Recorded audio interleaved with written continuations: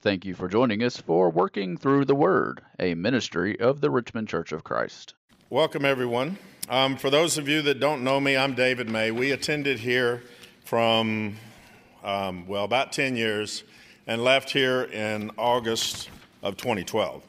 And so I wanted to begin by thanking the elders for allowing me to speak. Most of the elders know me, and so that's a risk that they were willing to take, and I appreciate that.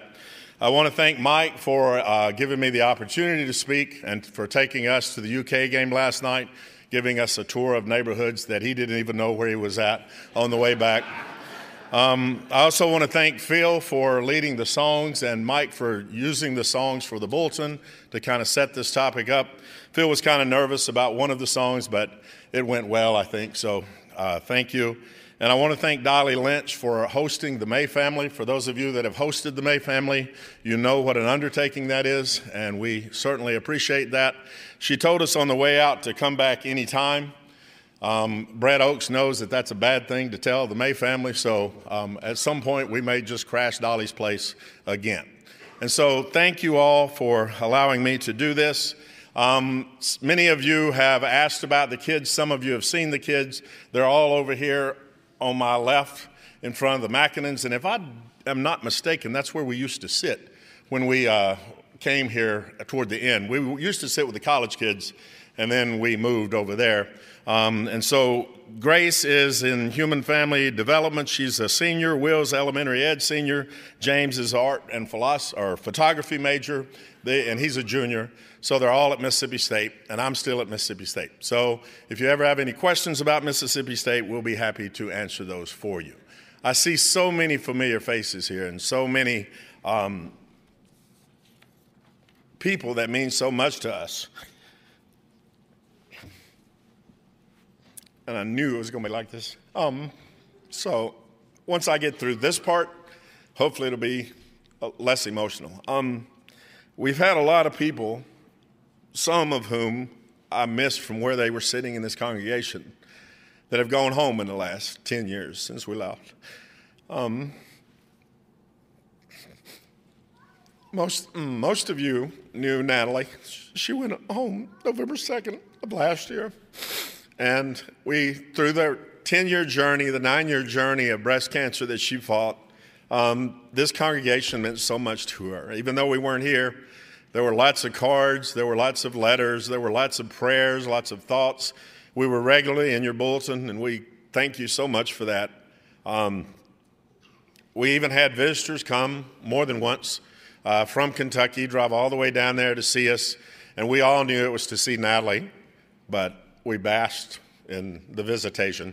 One of my favorite stories, I have many, but Mike, I think Mike was driving, and he and Chris Highmore and a couple of other people, Ron Lawson, I don't remember who the other one was, came down, and in our neighborhood we have what says it's a dip. Well, it ain't a dip, it's a ditch. And so they came in about 11 o'clock at night, hit that thing about 30 miles an hour, threw Chris into the windshield. It would have been awesome to see, but I just got to hear the story. And so if you do come visit us, we're still there. That ditch is still there, so slow down as you come into our neighborhood. But this congregation has meant so much to us while we were here and over the years since we've been gone, and we certainly appreciate that. And the topic for this sermon came in February of this year. Since Natalie has passed, I have to find ways to occupy my time. And so Mississippi State's women's basketball team was playing Auburn at Auburn. I have a grad student that is at Auburn, and so I called her and I said, hey, let's go to the Mississippi State game tonight. Well, for those of you that have never been to Mississippi State or to Auburn, there's no good way to get to either place. And so I drove Highway 82 from Mississippi straight into Auburn through Montgomery. It rained the entire way. I got soaked when I got there. But the next day was fine, and I was driving back, and then somewhere in rural Alabama, I saw a marquee outside a church, and it said, homegoing ceremony. And I thought, I don't know what a homegoing ceremony is. I've never heard of that. Homecoming ceremonies mean a lot to me because there's always free food at homecoming ceremonies. And I always try to go to any homecoming, whether it's my homecoming or not. If there's free food, I'm going to be there. And so I thought maybe a homegoing ceremony involved free food as well. but I didn't stop and check. And so when I got home, I used the Google machine, and I looked up what a homegoing ceremony was. And a homegoing ceremony is basically a funeral. And I'd never heard it called that. And I thought, wow, that's a great term for what a funeral for a Christian person is. And I want to read you an excerpt from J.E. Campbell. J.E. Campbell wrote an article that spoke of death in a unique way. Moving day is coming. Just when the van will stop at our home, we do not know. But for everyone it is sure, and for those along in years it is soon. As the day approaches, we realize the necessity of leaving our present abode and occupying the new house, not made with hands, eternal in the heavens. Death for the believer is a homegoing and not a dreaded parting.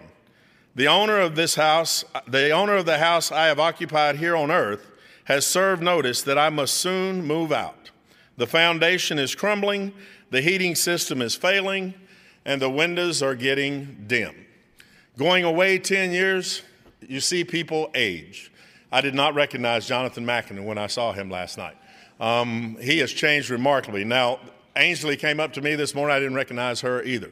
Most of you older folks, I recognize. Some have less hair, some have whiter hair, some are bigger, some are smaller.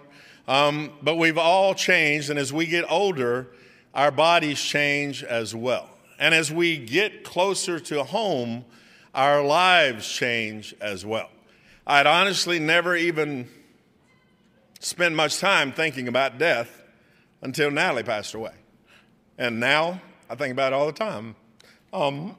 It's a homegoing ceremony. A couple of weeks ago, Grace and I drove up to somewhere in Clarksville, Tennessee, outside of Nashville, to Al Morris's homegoing ceremony. We saw several of you there. Doris has passed away. I preached a sermon about Doris. I used Al's program, his homegoing program, to preach the next sermon I preached. They meant so much to us, and now they're at home. And we're all going to home someday. And today I wanted to talk about that home, because our home, for all of us, we strive for, is heaven. And heaven is a better place than where we are because of three main reasons. The first one is, what isn't there? Turn to Revelation 21. We're going to read several passages from Revelation 21, but I want to begin in Revelation 21, verse 27. But nothing unclean will ever enter it, nor anyone who does what is detestable or false, but only those who are written in the Lamb's book of life. Turn to Hebrews 9, verse 26. Hebrews 9, 26. For then he would have had to suffer repentance since the foundation of the world, but as it is, he has appeared once for all at the end of the ages to put away sin by the sacrifice of himself. When we go home to heaven, there won't be any sin there. As most of you that are my age or older, you've seen a lot of things in your life that have really disappointed you as a Christian. And it continues to do that. And as we go home, we won't have that sin there in heaven with us. There won't be any sorrow in heaven. Turn to Isaiah chapter 25, verse 8. Isaiah 25, verse 8. He will swallow up death forever, and the Lord God will wipe away tears from all faces, and the reproach of his people he will take away from all the earth. Back to Revelation 21, verse 4. He will wipe away every tear from their eyes, and death shall be no more. Neither shall there be mourning, nor crying, nor pain any more, for the former things have passed away. There won't be any more sorrow in heaven. Even when I go to homegoing ceremonies of people that I don't have the ability to judge, but as a Christian watching some of these folks, I think, well, if they don't make it to heaven, I sure ain't gonna make it. And so even in those ceremonies, it's really painful, sorrowful, because we don't want them to go. We want to keep them here as long as we can. But in our homegoing, there's not going to be any sorrow up there in heaven. There's not going to be any suffering, as we've already read in Revelation 21, verse 4. And then turn to Revelation 7, verses 16 and 17. Revelation 7, 16 and 17. They shall hunger no more, neither thirst any more. The sun shall not strike them, nor any scorching heat. For the Lamb in the midst of the throne will be their shepherd, and he will guide them to springs of living water, and God will wipe away every tear from their eyes. There will be no suffering. Many of you have seen lots of suffering in your earthly lives here. Many of you have endured suffering in your earthly life here. When you get to heaven, there won't be any more suffering.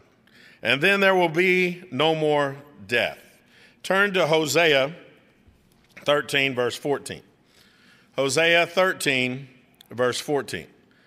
Shall I ransom them from the power of Sheol? Shall I redeem them from death? O death, where are your plagues? O Sheol, where is your sting? Compassion is hidden from my eyes. O death, where is your sting?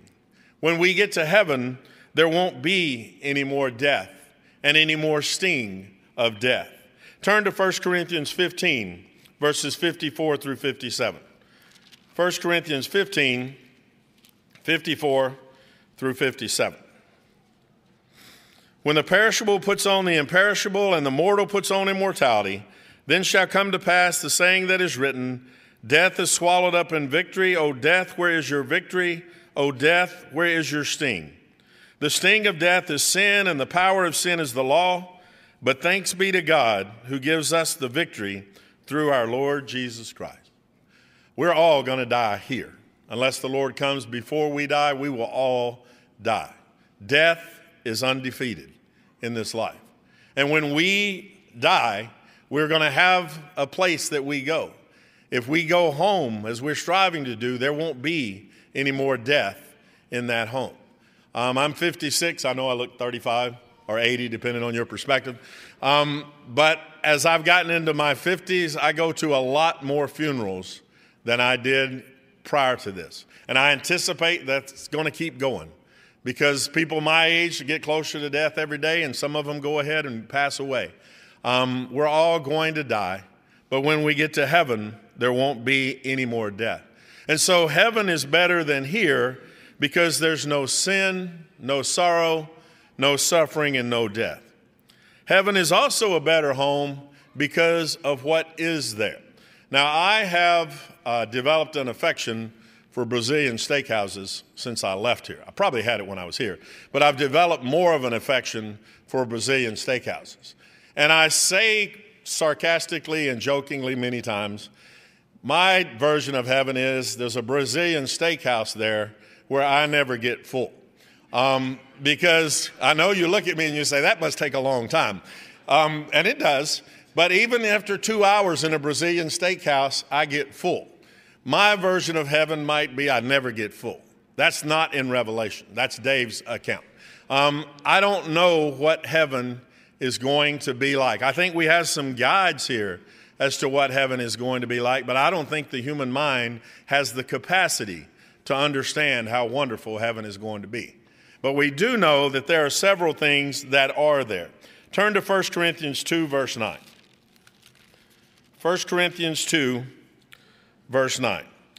But as it is written, what no eye has seen, nor ear heard, nor the heart of man imagined, what God has prepared for those who loved him. God has prepared heaven for us. It's going to be peaceful. It's going to be a wonderful, wonderful place that we will spend eternity. And so if God made it, it's going to be phenomenal. We also know from Revelation 21 several figurative descriptions that, again, I think are used figuratively because we really can't understand how beautiful heaven is going to be. I appreciate Phil leading the song. In our book, it's the Pearly White City. I think it was There's a Holy and Beautiful City Here. That second verse of that song comes largely out of Revelation 21. And it describes what Revelation 21 says in that song. And so I'm going to read Revelation 21, verses 9 through 27, and just picture this in your mind as I read it. Then came one of the seven angels who had the seven bowls full of the seven last plagues and spoke to me, saying, Come, I will show you the bride, the wife of the Lamb.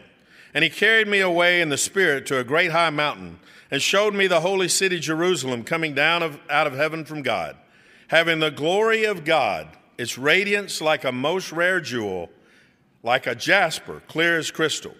It had a great high wall with 12 gates, and at the gates 12 angels, and on the gates the names of the 12 tribes of the sons of Israel were inscribed. On the east 3 gates, on the north 3 gates, on the south 3 gates, on the west 3 gates. And the wall of the city had 12 foundations, and on them were the 12 names of the 12 apostles of the Lamb. And the one who spoke with me had a measuring rod of gold to measure the city and its gates and its walls. The city lies 4 its length the same as its width. And he measured the city with his rod, 12,000 stadia. Its length and width and height are equal. He also measured its wall, 144 cubits by human measurement, which is also an angel's measurement. The wall was built of jasper, while the city was pure gold, like clear glass. The foundation of the wall of the city was adorned with every kind of jewel. The first was jasper, the second sapphire, the third agate, the fourth emerald, the fifth onyx, the sixth carnelian, the seventh chrysolite, the eighth beryl, the ninth topaz, the 10th chrysoprase, the 11th jacinth, the 12th amethyst. And the 12 gates were 12 pearls, each of the gates made of a single pearl, and the street of the city was pure gold like transparent glass. And I saw no temple in the city, for its temple is the Lord God, the Almighty, and the Lamb. And the city has no need of sun or moon to shine on it, for the glory of God gives its light, and its lamp is the Lamb. By its light will the nations walk, and the kings of the earth will bring their glory into it, and its gates will never be shut by day, and there will be no night there. They will bring into the glory and the honor of the nations, but nothing unclean will ever enter it, nor anyone who does what is detestable or false, but only those who are written in the Lamb's book of life. What a wonderful place heaven is going to be. I didn't mean to, but I mentioned the title of a song a minute ago, How Beautiful Heaven Must Be. We cannot envision how beautiful heaven is going to be. But these descriptors, many of which I couldn't pronounce and have no idea what they are in terms of jewels, are powerful representations of that beauty, that gold that we're going to achieve. And as Jack read and are preparing our minds for the Lord's Supper, Christ has gone to prepare this place for us so that when we get there, we can experience this wonderful place that's called heaven. And so heaven is better than this because of what is there. And finally, heaven is better because of who is there. Turn to 2 Corinthians chapter 5, verse 8. 2 Corinthians 5, verse 8. Yes, we are of good courage, and we would rather be away from the body and at home with the Lord. At home with the Lord. When we go to heaven, God's going to be there with us. Turn to Revelations 4, verses 2 and 3. Revelations 4, verses 2 and 3. At once I was in the Spirit, and behold, a throne stood in heaven with one seated on the throne. And he who sat there had the appearance of jasper and carnelian, and around the throne was a rainbow that had the appearance of an emerald. God is going to be beautiful. God is going to be in heaven. And we're going to be able to spend eternity talking with God. I preached a sermon about 3 weeks ago, maybe 4 weeks ago, called God's Sense of Humor, because I believe God has a very good sense of humor. What prompted that was there's one day a year there's lots of days a year I don't want to go to work, but there's one particular day that we have a faculty meeting for 7 hours all day long, and it's just as awful as I'm describing it. And I got COVID that morning. And so I didn't have to go. I got it so late that they couldn't even set up a video feed, so I got to sit at home with COVID and not have to go to this awful meeting. And the whole time I was thinking, God has a sense of humor, because he knew I wasn't going to be there, and so he didn't make me go. I'm going to ask God, if I get the opportunity, That was awesome, God. Thank you. Thank you for all you did, but thank you for that. And so we'll get to talk with God and spend eternity talking with God. Christ will also be there. Turn to Revelation 5, verse 6. And between the throne and the four living creatures and among the elders, I saw a lamb standing, as though it had been slain, with 7 horns and with 7 eyes, which are the 7 spirits of God sent out into all the earth. And then in Revelation 7, verse 17, that's not right. So Revelation 5, verse 6 is where we see that lamb standing. Christ is going to be in heaven with us. And so we get to spend eternity with Christ and God in heaven. And then another figure that's going to be there is the Holy Spirit. Turn to Revelation 14, verse 13. Revelation 14, verse 13. And I heard a voice from heaven saying, "Write this, blessed are the dead who die in the Lord from now on. Blessed indeed, says the Spirit, that they may rest from their labors, for their deeds follow them." The Spirit will be in heaven with us. I went to Ron's class this morning, and for a change, Ron's class was enjoyable.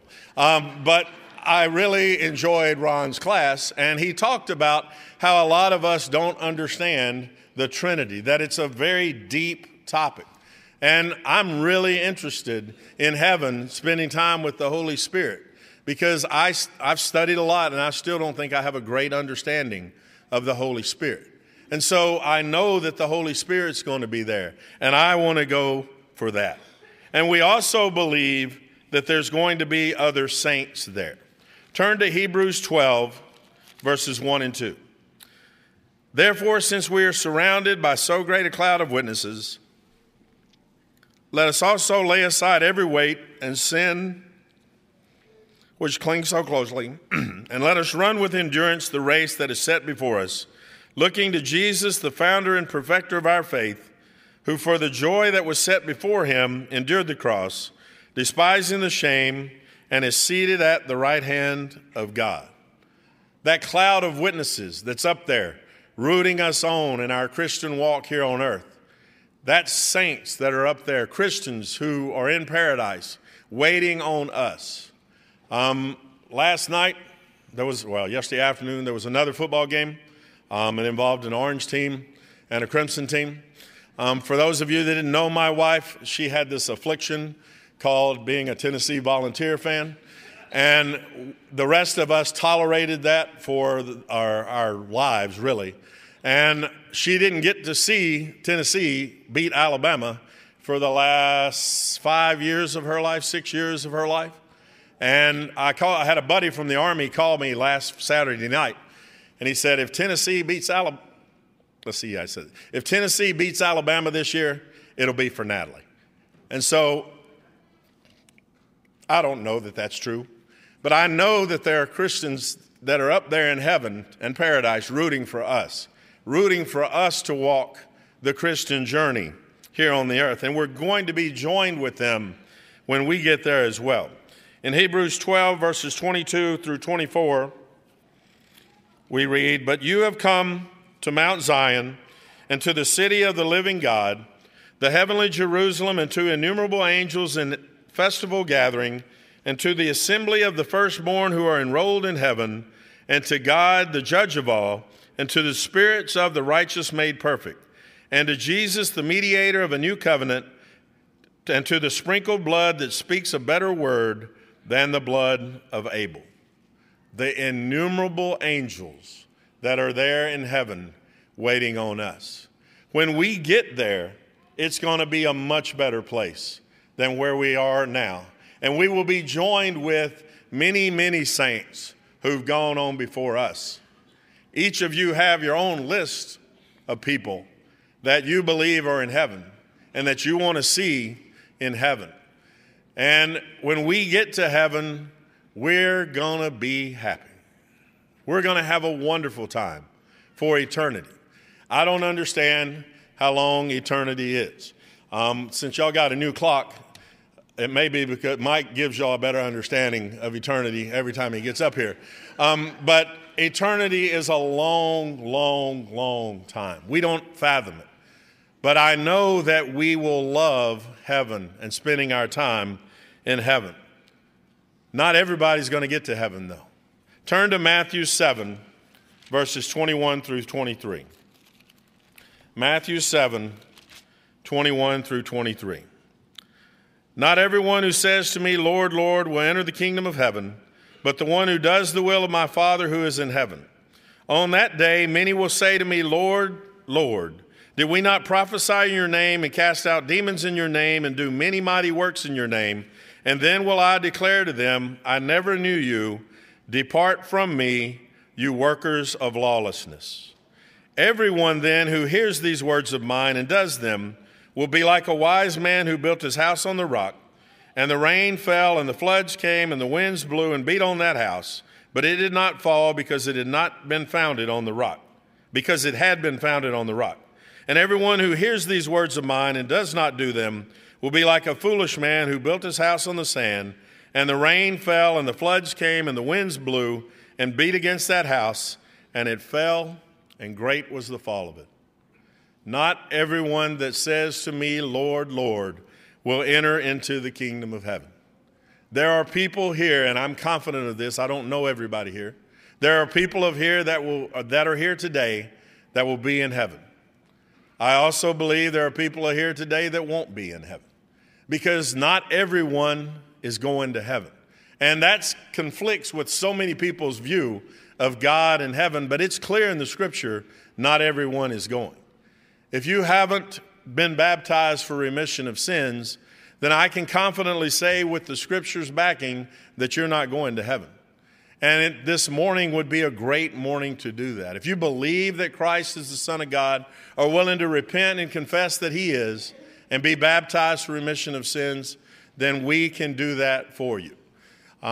Most or many of us here this morning have done that, but sometimes we slip, sometimes we fall. Sometimes we need earthly cheerleaders for us as well.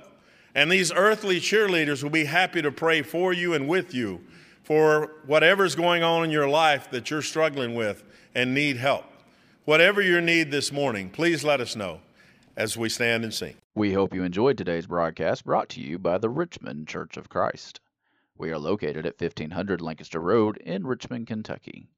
We meet on Sunday mornings for Bible class at 9 a.m., followed by our morning worship service held at 10 a.m. Our Sunday evening service is held at 6 p.m., and our midweek Bible study is held on Wednesday at 7 p.m. If you are in the area, we would love to have you as our honored guest. Thanks for listening.